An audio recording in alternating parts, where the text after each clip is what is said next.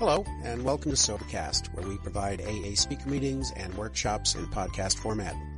We're an ad-free podcast, and if you enjoy listening, please help us be self-supporting by visiting Sobercast.com, look for the donate link, and drop $1 or $2 into our virtual basket. We hope you enjoy the podcast. Have a great day.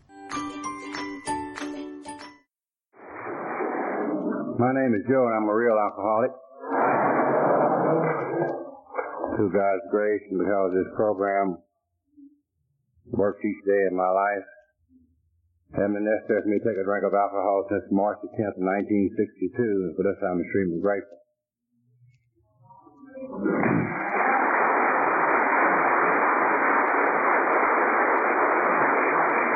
It's my first time really, or my second time in this part of the country, first time to talk in AA, and as I say, I've had many experiences in this.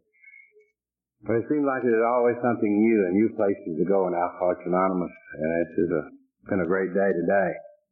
I was telling the guys on the front row, everybody was complaining about the heat, talking about it's hot. I said, you ought to come to Arkansas. We would call this a cold snap.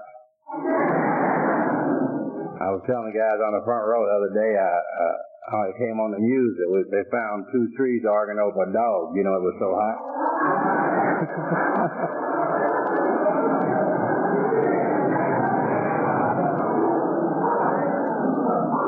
But I say I am being an alcoholic.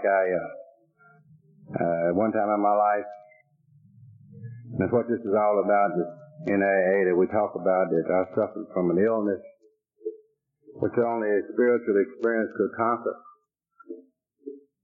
And as a result of the program in the Big Book of Alcoholics Anonymous, through the practice of that program, through God working in my life, I haven't found it necessary to take a drink. And this is what these things are all about, to tell what it was like and what happened and what it's like right now.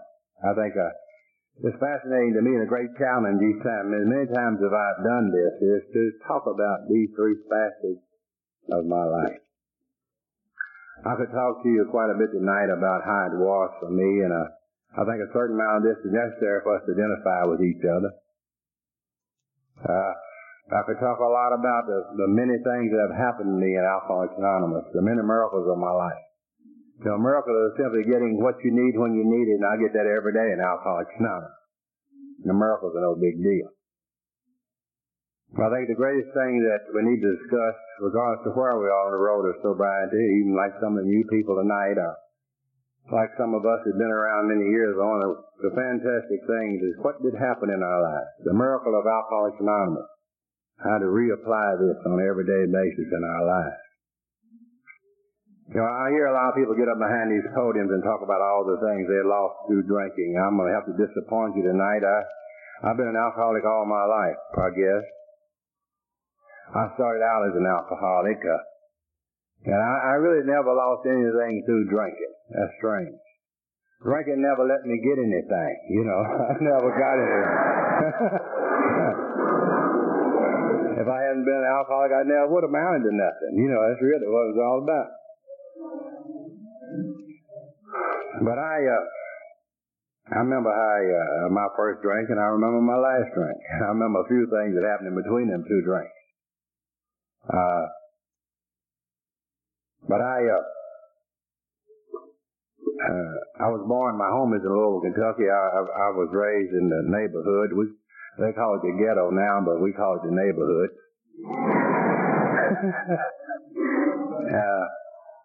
And we were poor people. I mean, quite now. We didn't know we was poor because everybody was poor. You know, it's hard to know when you're poor when everybody else is poor.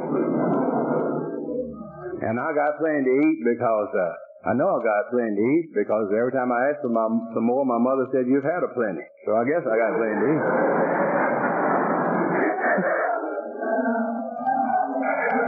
And as I look back on my life, it's the only one I know. I can't call it average or nothing. You know, my life is not average, it's mine. It's the only one I've ever lived. I had a lot of things going on in my life as a young person, really all my life. In fact, Dr. Silkworth describes me cuddly, when he says I was restless, irritable, and discontent. You know, all my life. I can't never remember before AA of not being restless. I never did fit in. I never was as good as or a part of wherever setting I was in. Nowhere. And finally one night I was introduced to alcohol. I was 18 years old. And I didn't know what was going on. I remember that first drink, and I remember what happened. And there's nothing in my life, I was telling someone today, nothing explains my life as well as the big book, Alcoholics Anonymous. I can not add any words better than the explanations of my life that's in this book. And Dr. Silkworth said that that night I experienced the sense and ease and comfort that came at once by taking a few drinks of alcohol. Probably some relief came into my life that night that I probably needed. I often wonder what would happen had I not taken that drink. But I instantly remember that. And every drink I ever took was for that sense and ease and comfort. And alcohol gave me that and didn't give me any trouble. And somewhere along the line, alcohol started causing troubles in my life. Immediately. And I never could differentiate the truth from the false. I could always see what alcohol was giving me. Never until the bitter end could I see what it was doing to me. And I pursued this great illusion to the gates of insanity or death. Now, I feel I'm very blessed as an alcoholic tonight. And I think sometimes we take this thing for granted, most alcoholics today in our community, in this community, any given community across this country, across this world, the millions of alcoholics, most alcoholics will never realize they're alcoholics. We are the only alcoholics that know they're alcoholics. The rest of them don't know what's the matter with them. Alcoholism is a very strange illness. It's the only illness in the world that tells the patient you ain't got it. That's the way you can tell who's got it.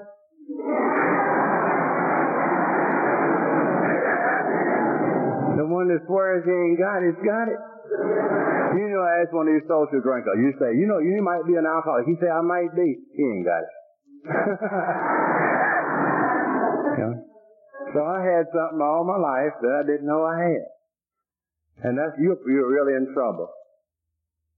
And the first step to recovery is to realize that you got it and realize what it is. It took me many years to do that. I went through a lot of problems with drinking. As I said, I never really could drink. It's the only thing I worked at and got worse. Started from the top and went down, just went down. I got married, we alcoholics do that. We take hostages along the way. We have to have some for Al-Anon when we get here. So I took some hostages and went through that. Alcoholism began to grow right along with the young marriage. 5 years we were divorced and with 2 kids in that marriage and nothing but total trouble. Marriage never had a change, nor I had a change. By that time I was 25, 26 years old. And I know how alcoholics do when they get in trouble. They go back home to mom and dad. There I was, been all the way around the circle, back home with mom and dad, and my life's over, 25 years old. I would always go see my relatives when I got broke and in trouble. I would say, now that's not right. You ought to go see your father.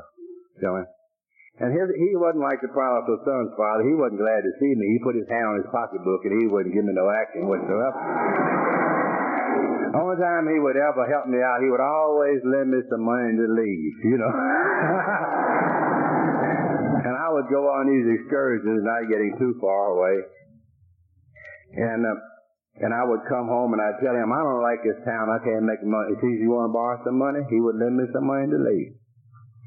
It was on one of these occasions that this is the way I got into Arkansas. Today, I feel like that I'm a very blessed person. I feel like that God has worked something special in my life. Today I feel like that not only God has given me a good life, a new life in Alcoholics Anonymous, but I think God has given me a purpose for my life. I work with other alcoholics. I run a little non-profit treatment center, and I work with alcoholics. I have been for 17 years. And I think that's my purpose in life. I think every one of us here, God created you. He created you for a purpose, and you're on the face of this earth for something. And I think when the happiest you're ever going to be is when you find out why you were supposed to be here. And I feel like, that this is maybe was God's reason for making that choice in me. For giving me that His grace, for giving me that insight to see my problem and find recovery so that I could fulfill my purpose. But it didn't seem like the beginning of a great purpose when I came to Little Rock, Arkansas 30 years ago. I came there like I did everywhere on the Greyhound bus. Broke. I remember the night that I got there. I had about $4 in my pocket when I got there. And I had a little small, raggedy suitcase. I wonder about that today, how much, progress is something else.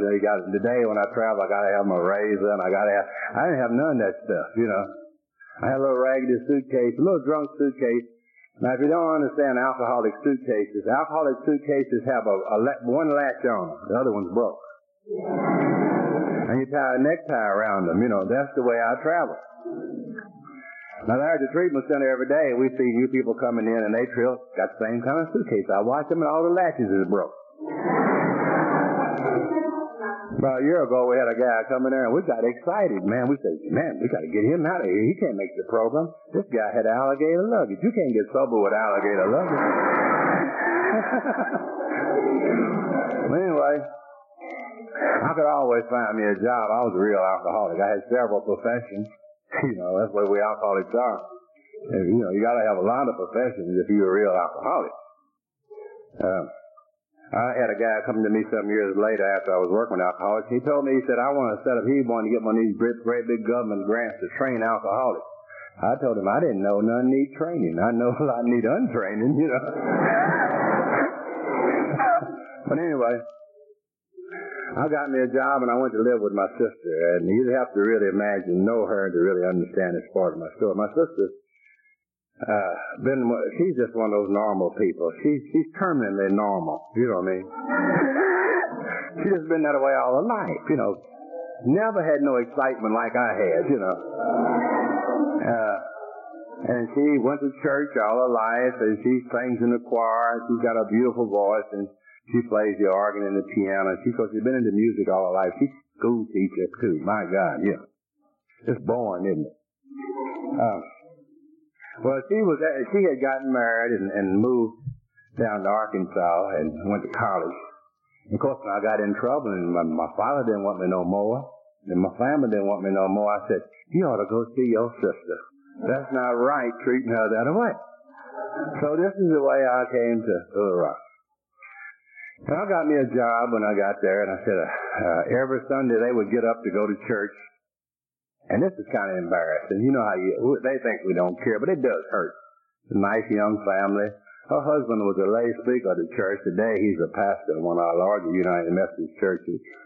But he was a lay speaker at the church, and she was the organist. Just fine, beautiful young people. And I don't know why we drunk end up with those kind of people. And so one Sunday morning, they would invited me to go to church. And after a while, it sounded like they were threatening me. So I decided to go to church with them. And this is where God put the first person in my life, Lou Bell, my Al-Anon. Lou Bell's a part of my recovery. I don't know where I'd be tonight or where I would be without her having to come into my life.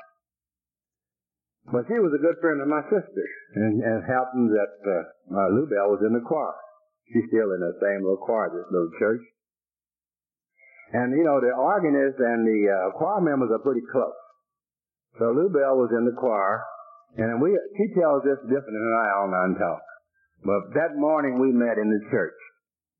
And I know how she felt seeing that nice-looking man at that time, many years ago, coming into the church. I had a good front. I had the organist and the lay speaker. That's the best camouflage you can get. So we met there at the church. And you know how we alcoholics operate by selling fast conversations, them slow-thinking Al-Anon. You know, I'll give them my best shot that morning, and she hadn't recovered from that yet. That's been 30 years. But you'd have to remember now, I'm still working out this suitcase, been there 2 or 3 weeks. Now, she got a job which she just retired from 31 years. She had a brand new car, and she owned her own little home, which we still live in, this modest little home. And I could thoroughly convince her how she needed me to take care of her.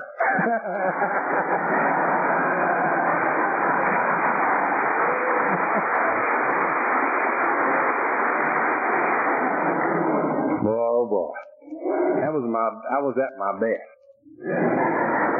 So we got married and we had I didn't let her we got married about 90 days. I didn't let her think too long. And I took a honeymoon. We didn't have no money. We couldn't afford a honeymoon. She couldn't take off, but I took off for a week, you know.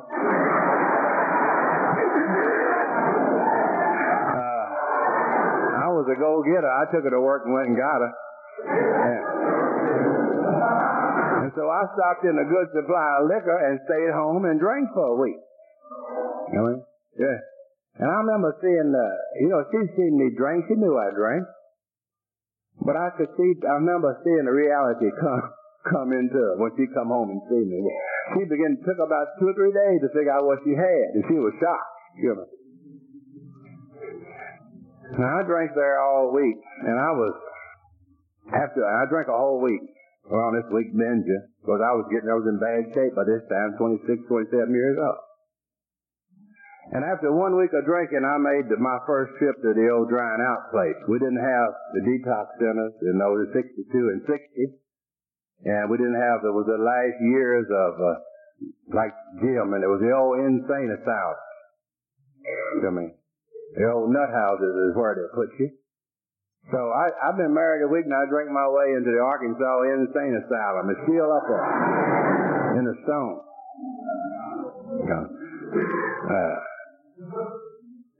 That's embarrassing. Brand new married man then drank himself in the nut house. I know how she felt when she went to church the first Sunday somebody said, "How's married life?" She said, "That fool's in the nut house already." She did me in 1 week. I tell her every once in a while, I said, "You're going to run me crazy." She said, "Hell, you still an outpatient out there. They ain't never cut you loose." But there I was, and I was the smartest guy in the nut house. Now, nobody back in those days, they didn't talk to you about alcoholism. There weren't any meetings in there. They never mentioned it. I don't know what they were doing. And they let me out in about 10 days. And I had a problem. They didn't know the nature of my problem. I didn't know I had a problem. I didn't know what it was. So I was a victim of the problem. I left there and I stayed sober a few weeks and I drank again. I knew I had a problem. I knew drinking was involved. That wasn't it. I was on a excursion. I was a traveling drunk. I'd leave home and I was kind of drunk. You'd go send me to the store for a loaf of bread and I'd come back 3 months later. I was kind of drunk. I was. The spur of the moment, I'd just take off. And I was on one of these drunks. I was in Kansas City and I was down on 12th Street in Kansas City. Right there from 12th and Vine. Those who heard about that song. And it was, I was drinking, morning drink was a part of my life. Had been for many years. And I'd get up in the morning and I'd need a drink and I'd go down to this bar. And one morning I went down there and there wasn't anything in there but winos. And I wasn't a wino unless every once in a while my money said wine. And I lowered myself to go down there with these winos. Wasn't nobody else in there. And these winos was trying to get a pint of wine together. It was 60 cents. That was before inflation. And they was getting their pennies together, and after all, I had about $3. I said, that's okay, I'll buy. I was a big shot. And so we bought the pint of wine, and they would pour the wine up in glasses. Now, they wouldn't give them the bottles. I guess I don't know what they thought they'd do with them. But you'd say, give me a pint on 3. That's the way. And they put 3 glasses, and then this girl, her name was Lucille, she would pour the wine, starting at the first glass right on down, and she would finish. And when she finished, the glasses would be level. She could really pour that wine out level. Of course, she did it 1,000 times every day. And of course, I didn't know what was going on, but customs do change in bar to bar. And after she poured the wine, I noticed all the winos got down and looked at it, checking her out. And they finally determined that one glass did have a hair more than the other. And classy people as they were, they gave that to the man who bought. Right. That's class. You know, winos got a lot of class. I don't know if y'all know that. And there I was helping my fellow man. There's a little wino named Van. God bless him. I remember it was in October. It was chilly. And I could hear the glass hitting his teeth and the tears running down his cheek from needing a drink and the chill of the morning, too. And we began to talk. And Van looked at me and he said, Joe, he said, you're a pretty nice guy. Well, I knew that. That wasn't no new information. And he said, you're a lot different from me. And you're a lot different from the rest of the guys down here on the street. Well, I knew that. Well, I guess he was getting my attention. The next thing he said, but Joe, you got one problem. I said, what's that? He said, you drinking too much. You know, God works through in my life, I don't know about you, but he works through the most insignificant people.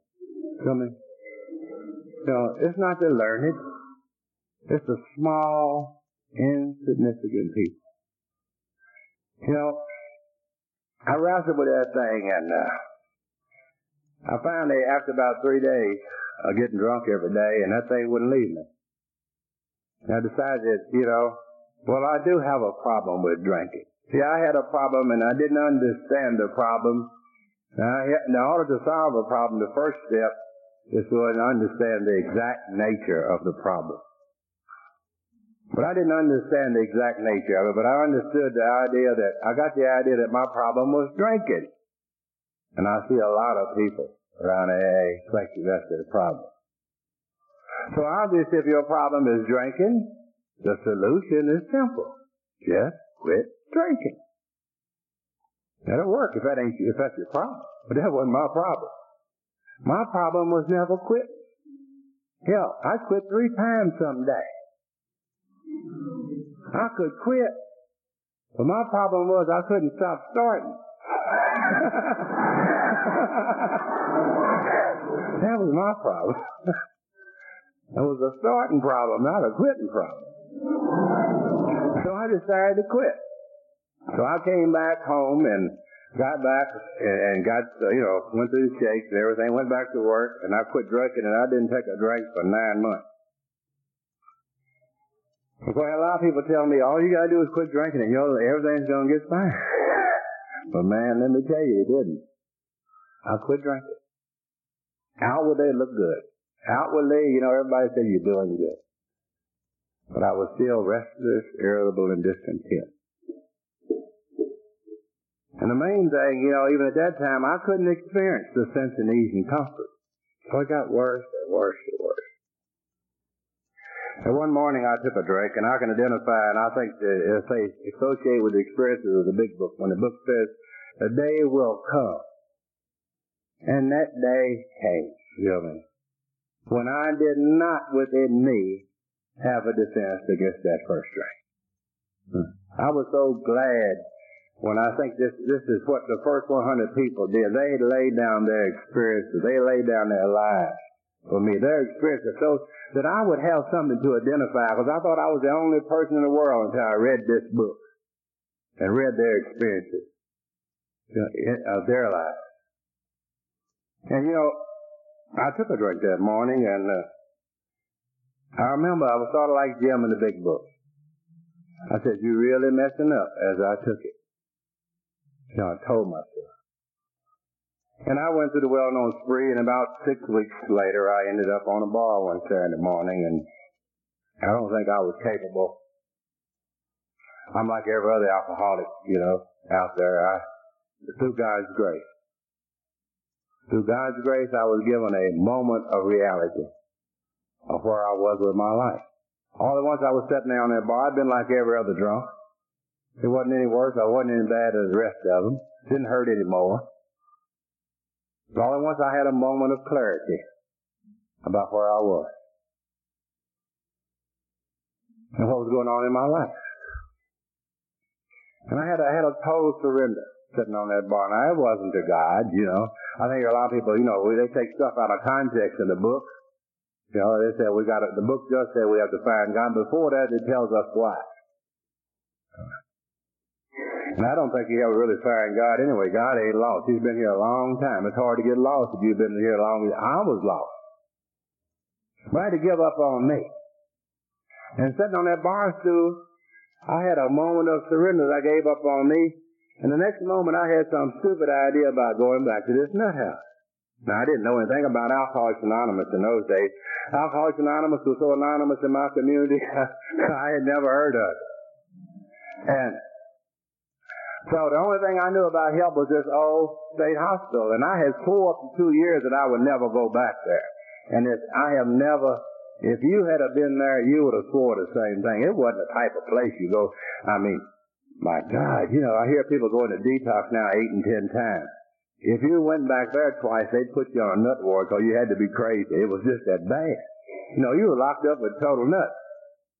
Now, the next thing I knew, I was getting off the bar stool, and I decided, I caught me a cab.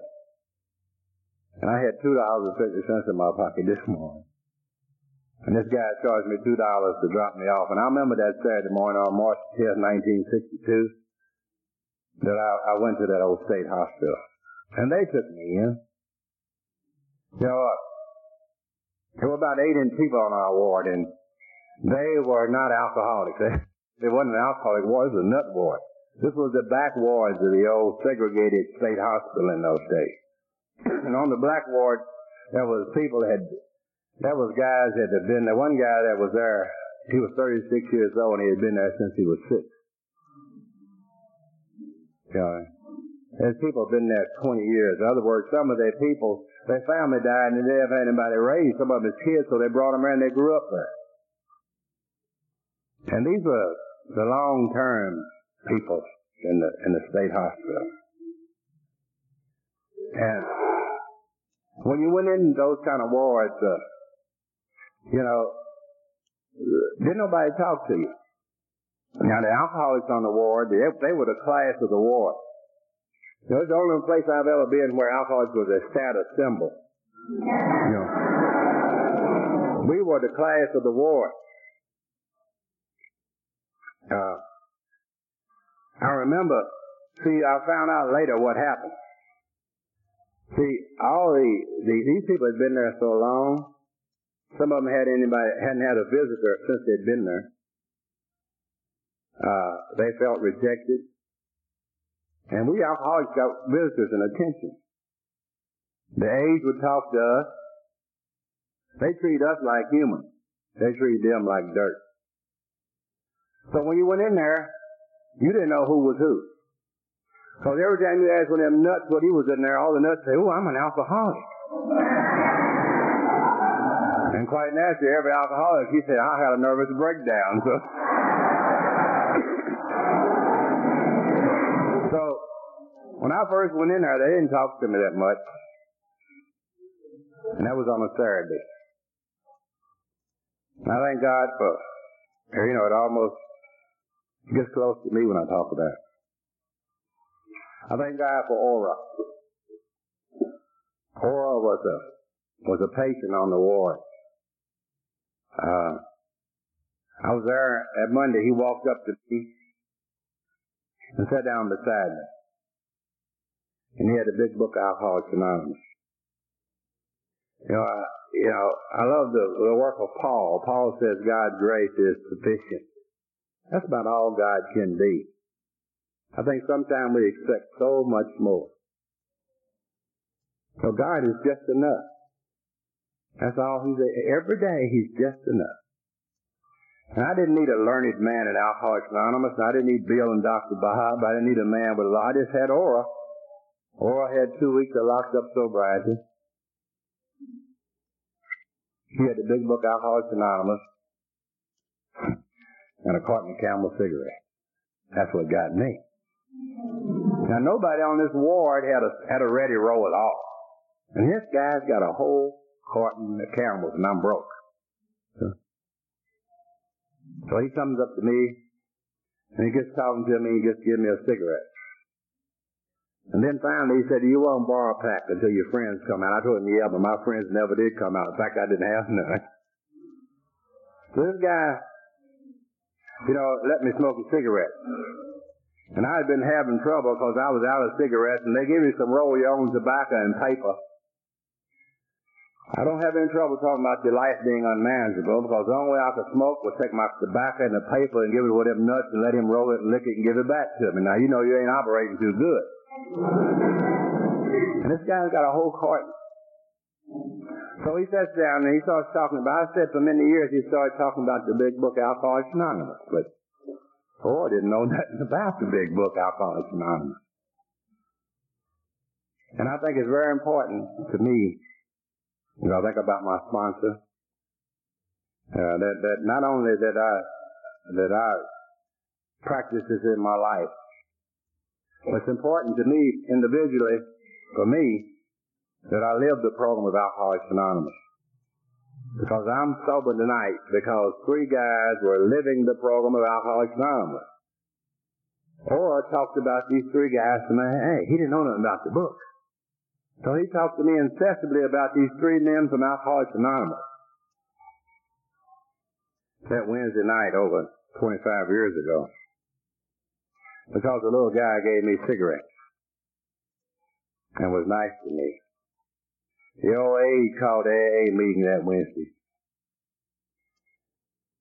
And I left the back wards of that old state hospital 25 years ago.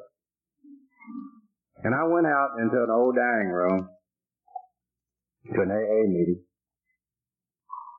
And all I wanted was a cup of coffee and a cigarette.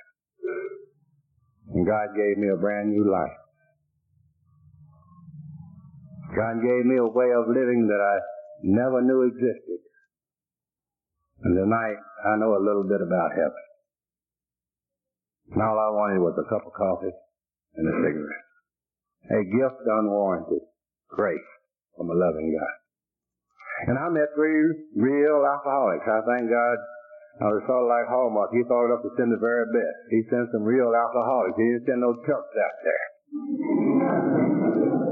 And one of them became my sponsor. God bless him. He's 70 years old. He just had a serious operation. I was with him just before I left. But Charles was there that night. And he got up, and I always knew, we alcoholics are know-it-alls. You can spot it one of us. We alcoholics know everything. Don't know nothing about nothing, but alcoholics can solve any kind of problem. We know it all. If you want to, like I heard a guy say the other day, if you got a problem you want to solve, go to the nearest Red Rooster bar. You probably got one like that, and you'll get your answers. They will be there. Now, don't go on Saturday night. The amateurs are there on Saturday night. The authorities are there on Tuesday morning. We know it all. And I knew it all, and I had already predetermined what these AAs were. My idea of Alcoholics Anonymous was something like plainclothes Salvation Army. I know they didn't have a uniform, but the same thing, And so, I know they was going to meddle in your business, and I didn't want them meddling in my business. But these guys, they didn't meddle in my business. I said, if he says anything about me, I'm gonna tell him off. But this idiot got up and started talking about himself. Talked about himself all night. In fact, I got mad because he didn't offend me. So I went around and he was standing over against the wall. This is my sponsor today. He's got 38 years sobriety. I walked around to where he was and I said, Charles, I hear what you said about yourself. So like the big book says, let him ask you. I really bit for it that night. He talked about himself so much that he got me enthused. And I asked him, I said, I hear what you said about people. What do you think I should do? Boy, what did I say that for? He looked at me and he said, I was telling you what I did. He said, Frankie, what you do, I don't really give a damn what you do. That's your business. And this is what made me inquisitive. I had to find out more about this thing. You know, I remember there at the hospital, and Ora left before I did. Ora went back to his home 90 miles away, and I went back to my home. And I was going to go back to the meeting. You know how we alcoholics are, good intentions. I didn't take a drink, but I went back to work, got it back, caught up into things. And the meeting was right there in town, in Little Rock. Ora lived 90 miles away. And Ora wrote me a letter on June the 13th, and he said, Joe, I'm coming back to Little Rock to the AA meeting. And I have the letter, and I have framed it, and it's really something sacred to me. Because he said, I will be back there for the AA meeting on E3. I don't have time to write you. It was a folded piece of paper he tore out of his kid tablets and wrote on one side. I don't have time to write you, but I will see you there. Very positive. Sort of like the master. Come with me. And it was that little letter that carried me back to the AA meeting. I had been right there in town like most drunks. I work with alcoholics every day. I know how they are. You know, alcoholic can get, while he's drunk, he can go from all the way to New York City on a drunk.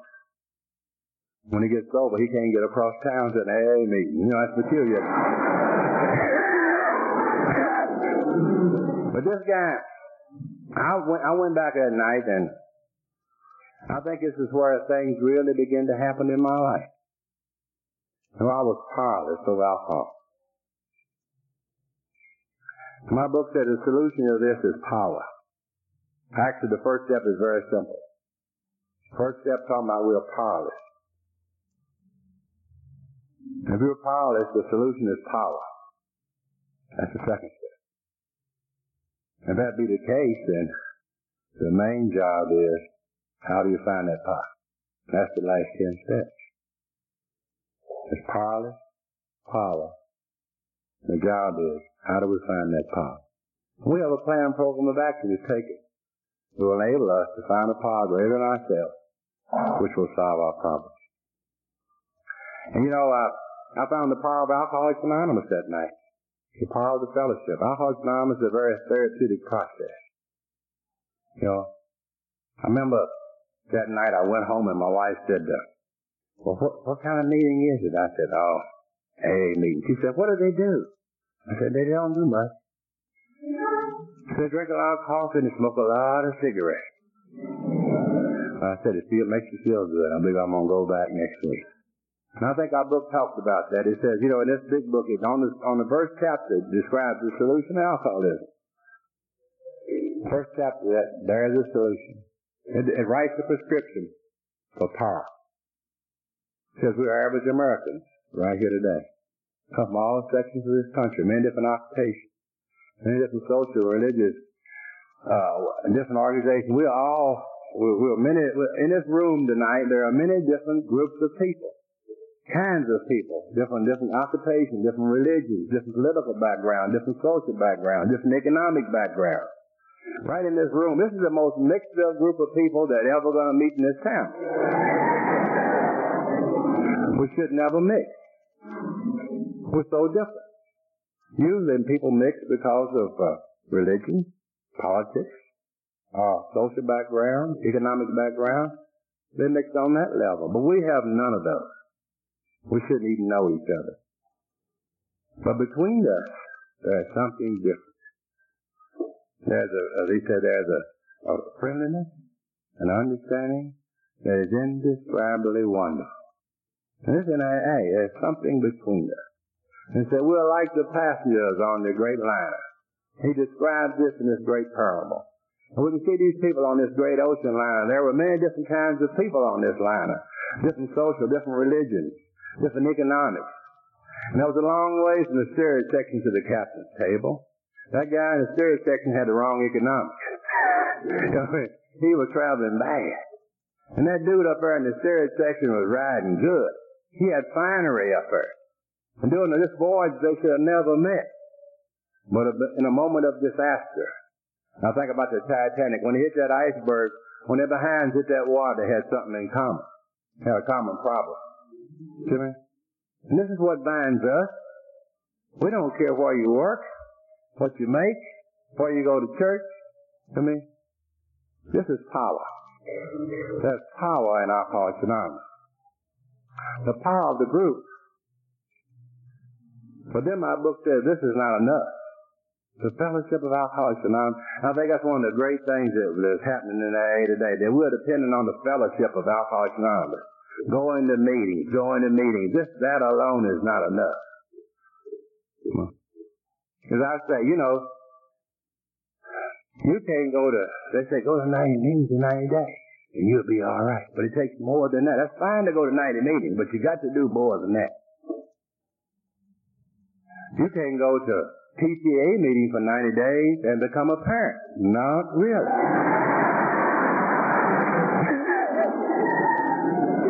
There is something we got to do.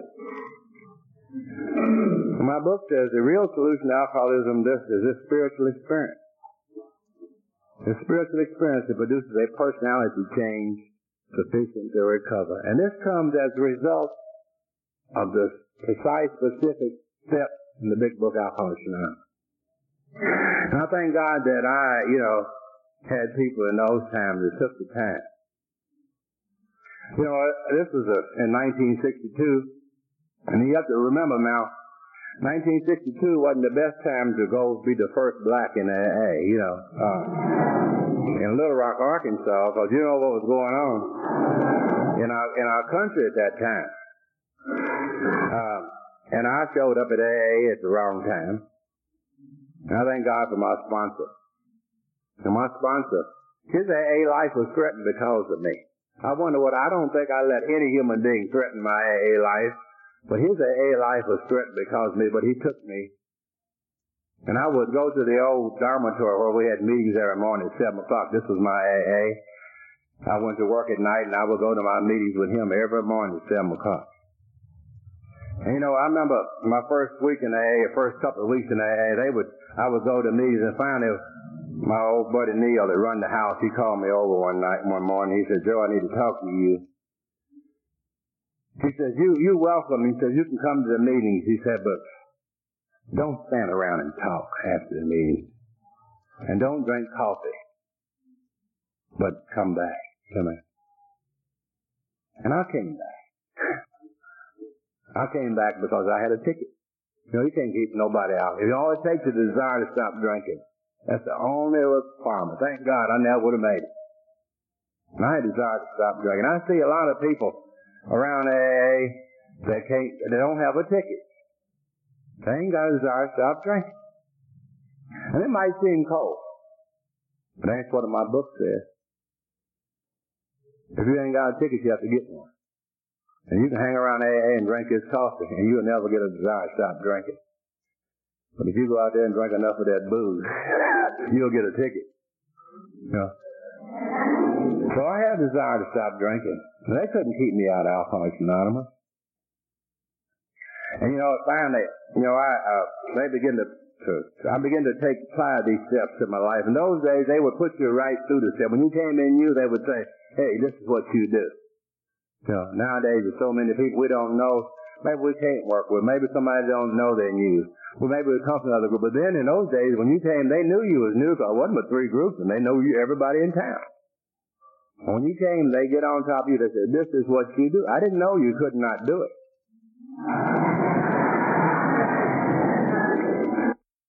At this time, please stop your machine and turn the tape for the rest of the message. Thank you. At this time, please stop your machine and turn the tape for the rest of the message. Thank you. And so, the first step was self-temple for me. The first step, I realized I was powerless over alcohol. I had two problems. The fact that I couldn't drink was just one. That wasn't my main problem. My main problem was I was always trying to drink. Now, the doctor explained to me that the first step is very simple. I have an allergy to alcohol. I'm an abnormal person when it comes to alcohol. Now, it was hard for me to know that because when you're abnormal all your life, abnormal is normal to you. Yeah, I didn't know I was abnormal. But when I took a drink, I did this all my life, so how did I know it was abnormal? When I took a drink, I immediately wanted another drink. We were talking about tonight at the table, and that's true. The average social drinker, once he takes a few drinks, alcohol is a very toxic drug. It is, and the body responds to anything poison. It really has a way of telling you that. Now, the normal drinker, once he takes a drink, it makes him nauseous and dizzy, and he feels out of control, and he don't like that feeling. That's a normal response to alcohol. But I didn't feel that way. See, and as soon as they get that effect, they want to quit. Now, as soon as I got that effect, I wanted more. See, I'm different. I'm just wired different when it comes to alcohol. Now, once I take a drink, I immediately want one drink, another drink, another drink, and I have an allergy. That's an abnormal thing and never occurs to the average temperate drinker. Normal people don't crave alcohol. And that was amazing to me. You know, normal drinkers get all they want every time they drink. Can you imagine that? I never got enough. Never did satisfy that craving. So if that's the way you are, you'll never be able to safely drink alcohol. You're allergic to alcohol. I can't drink safely. That's part of my problem. Now, the other part of my problem is in my mind. The main problem of the alcoholic is in his mind. You know, I had this great obsession, this idea that overcome all other ideas. I had a great obsession to drink. So, between these two things, because of the physical allergy, I couldn't drink safely. Because of the mental obsession, I couldn't quit. And if you can't drink and you can't quit, then you are powerless over alcohol. Now, once we see the first step, then we can determine, and it's from the first step that I saw the solution. Because if you're powerless, obviously the solution is power. And since we can't work in the body, this power would have to work in the mind. We just can't do anything about that. Therefore, I came to believe that a power greater than ourselves could restore us to sanity. Now we can write the prescription. Power. You know, I think these two steps are so simple. They're not new. This is the way you solve problems. First you find what the problem is, then you find what the answer is, and then you do the job. So this is old as mankind himself. Ain't nothing new about the concept of the steps. You know, it was a man many years ago in the big book. I love that book. And it was a prodigal son. Now, the prodigal son talked about three things that was lost. It wasn't just him. There was a sheep that was lost.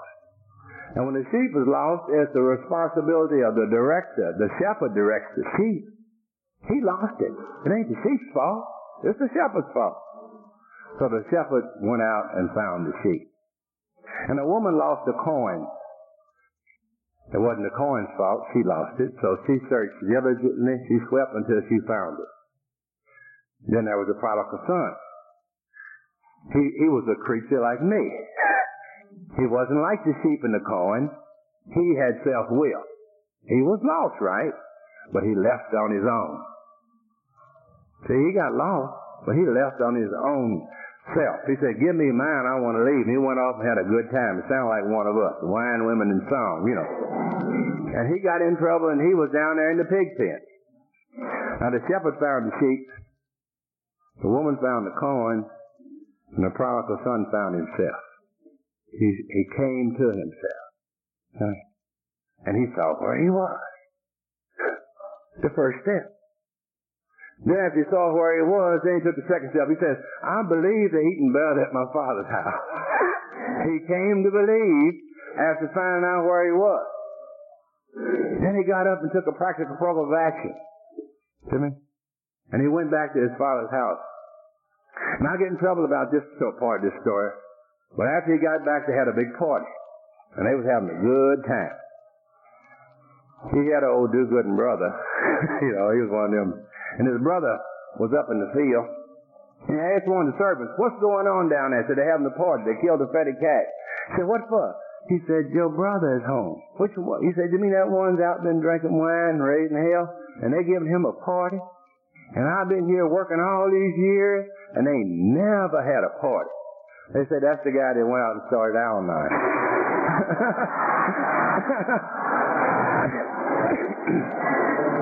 But anyway, the second step showed us, the first step exactly shows the alcoholic where he is, really.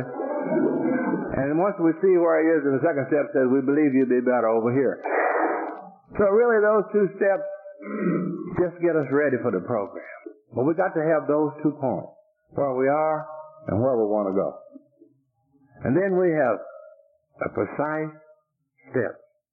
10 steps of action. A planned program of action to go from point 1 to point 2. Rarely have we seen anybody fail that thoroughly follows that path. And if you're over here and you want to get over here, the first step is a decision. The first step is a decision. And this is step 3. We have to decide. Decision means to dissect. It means to cut facts in two. If you're an alcoholic, you got 2 facts. You continue as you are in insanity or death, or live life on a spiritual basis, and it's your decision. You got 2 choices.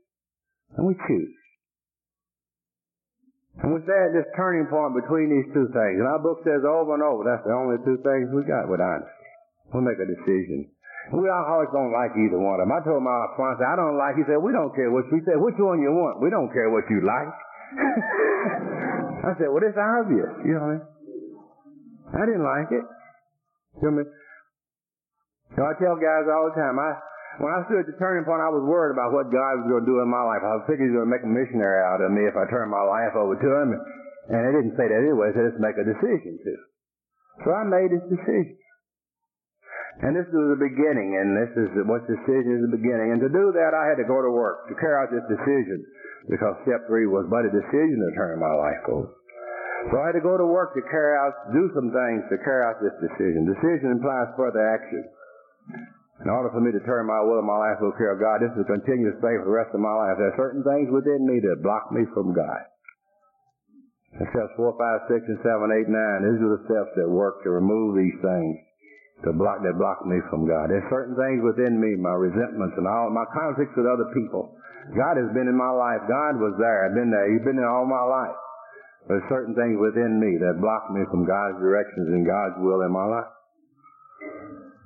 And these action steps, in step 4, I identify these things. In step 5, I talk to them about another person. In step 6, I begin ready to let them go. In step 7, I ask God to remove them.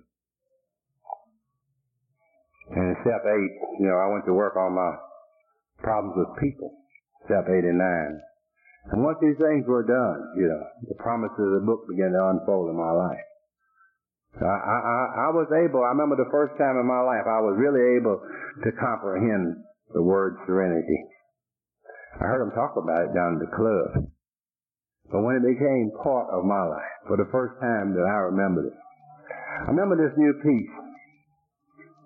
And then I had to go on with this for the rest of my life. There's certain things within me that block me. I will never remove all these things. The last 3 steps of this program I'll practice the rest of my life. I continue to watch for those things. I continue to watch for self-creeping back in, for resentment and fear. I watch my relationship with other people in steps 8 and 9. And I constantly work these steps, these first 9 steps over and over on a daily basis, trying to clear away things that still block me from God. In step 11, I receive God's directions in my life. So much the whole program to me is the changing of directions in human life. In step 3, I make a decision to turn over my directions. I cleared away the things that block me from God. And in step 11, I receive His directions. We could all boil it down to my will, give up my will, and receive the will of God in step 11.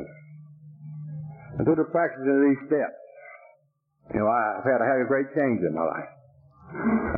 It wasn't a sudden thing. It was like Bill said, it over a period of months. I had I had a revolutionary change in my reactions to life. The old ideas were cast to one side, and the completeness of the motives began to dominate my mind. I am no way near the same person that had to drink booze. You know, I think that the 12th step talks about that this is the message we carry to the alcoholics. That I was just like you. If you were like me and you knew here tonight, I was there. But as a result of practicing this program, I had a vital change in my life. You know, it's more than just say, let's go to meetings. I think we alcoholics, we have a vital message for other people. You know what I mean? And the first 100 gave us a message. First in this big book, Alcoholics Anonymous. And you know, AA is more than a fellowship. You know, we are a vital vessel of information. And our job is to protect this information in this big book, to protect this program, to give this information that was so freely given to us for other people still yet to come. You know, sometimes it really makes me sick. You know, I just get tired of telling them, go to meetings, you'll be all right. And we don't really tell them what they got to do. And that's why I'm here tonight, because there were some people at that time that told me what to do. Well, I won't go into all the things that have happened in my life. The many things that happened in my life.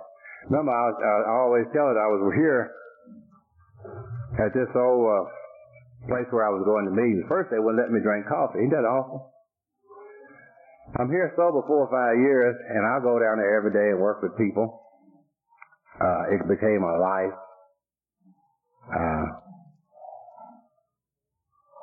I would spend all my mornings there on the way to work. The first 5 years. I'm sober about 5 years, and I guess, you know, they say they can't get rid of this guy. So, after 5 years, I was serving on the board of directors of this place. I said, this is a hell of a thing. They want me to be on the board of directors, and they wouldn't let me drink coffee. Now they want me to. So I started working with people there and working with that program. I started working with alcoholics on the county farm after I was sober about a year. This was a penal farm, and I went down there for about 10 years. And worked with the people that was locked up on the farm. Early in about 1969, 67, then I think it was Governor Bumpers appointed me to the ad hoc committee to set up the alcohol programs and drug programs in the state of Arkansas, and I served on that committee. And we began the early programs and set up the treatment programs in the state. And after that became effective, I was appointed by the next governor to serve as on the advisory commission to that authority. And since then, I've been secretly appointed to that, and for 6 years I served on the state authority that governs and directs all the alcohol programs in the state of Arkansas. And for 3 years I served as chairman of that authority. You know, God's grace is unbelievable. You know, here they wouldn't even let me go into a facility and to drink coffee in one. And through the steps of Alcoholics Anonymous and the power of this program, you know, I set out an authority that governed all the millions of dollars that control all the programs in their state for about 15 years. The miracle of Alcoholics Anonymous in human life. You know, I've had to think of many things, and I think it's quite fitting in closing of. I think about, you know, the message that was brought to me. And where I would be tonight had not Ora, and by the way, Ora never stayed sober. Ora brought me to Alcoholics Anonymous that summer, to the first meeting. Ora got drunk again. Over a period of years, when the detox centers opened up after 3 years in 1965, I went back to the detox center. They called me. I went back there, and there was Ora. And they asked me to come and see him. I had 3 years sobriety. And this guy brought me the message. I went back, went to his home, drove 90 miles to see him several times. And I think he was in detox center for about every 3 years for the next 9 or 10 years. And each time I would see him go down, and I was getting more and more sobriety, and he was getting worse. After 10 years, they brought him. I opened up the treatment center where I work today. And they brought him for me to help. And he stayed with me for a while. We made a little progress, and he left. And it was about 3 weeks after that he left, he was killed in an automobile. This man never got what he gave to me, a sweet, decent little guy. I don't know much about God's grace. I really don't know how it works, but it works in my life. I think, when he brought me a vital message, and I don't know where I'd be tonight without these things, and this is what is so important for me. My whole life today is all about carrying this message to other people. I got other things to do, but the most important thing in my life is to see that this vital message is preserved and is passed on, in its purest form, so that those who come may see a way. Particularly in this, it's so fitting in this thing about being in this room. One of my favorite stories is about a place similar to this. It was an old maestro who played in a cathedral. He'd been there for many years. He was nearing retirement, and he played a huge organ in the church, and he had been there, and every evening this whole village would listen for him to practice. And after many, many years, his time was up, and it was near retirement. He had to retire. A younger man was taking his place, and he sat there in the chapel for the last time that evening practicing on the huge organ. And while he was just about to finish, and he was taking the key, he had turned the huge key in the organ, and he was putting it in his pocket, and he just got off of the chair, and he was headed toward the back. Way in the back of the chapel, he saw a bright, young, shiny man with his music on his arm coming in the door. And he was leaving the church for the last time. They met about middle ways of the chapel, and the young man stuck his hands out and said, "Sir, please give me the key." And the old man very reluctantly reached down into his huge coat and gave the young man the huge organ key. Tears dropping down his eyes, he headed toward the back, and he had just reached the back door and was about to leave when the young man had gotten to the organ and inserted the key, and then the organ began to play. And now the old maestro, was good. But the man he heard at the organ was a genius. It was Johann Sebastian Bach. And the young old man turned and said, "Suppose I had not given him the key." And that's what I could say tonight. Suppose these people had not given me the key. And that's my responsibility.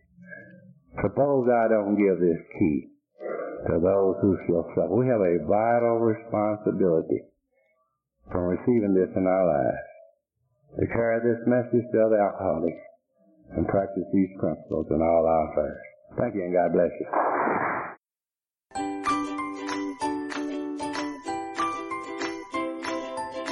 Thanks for listening. I hope you enjoyed the podcast. Sobercast is ad-free, and we'd like your help in order to keep it that way. So if you'd like to help us be self-supporting by pledging $1 or $2 a month, visit Sobercast.com and look for the donate links. Thank you very much.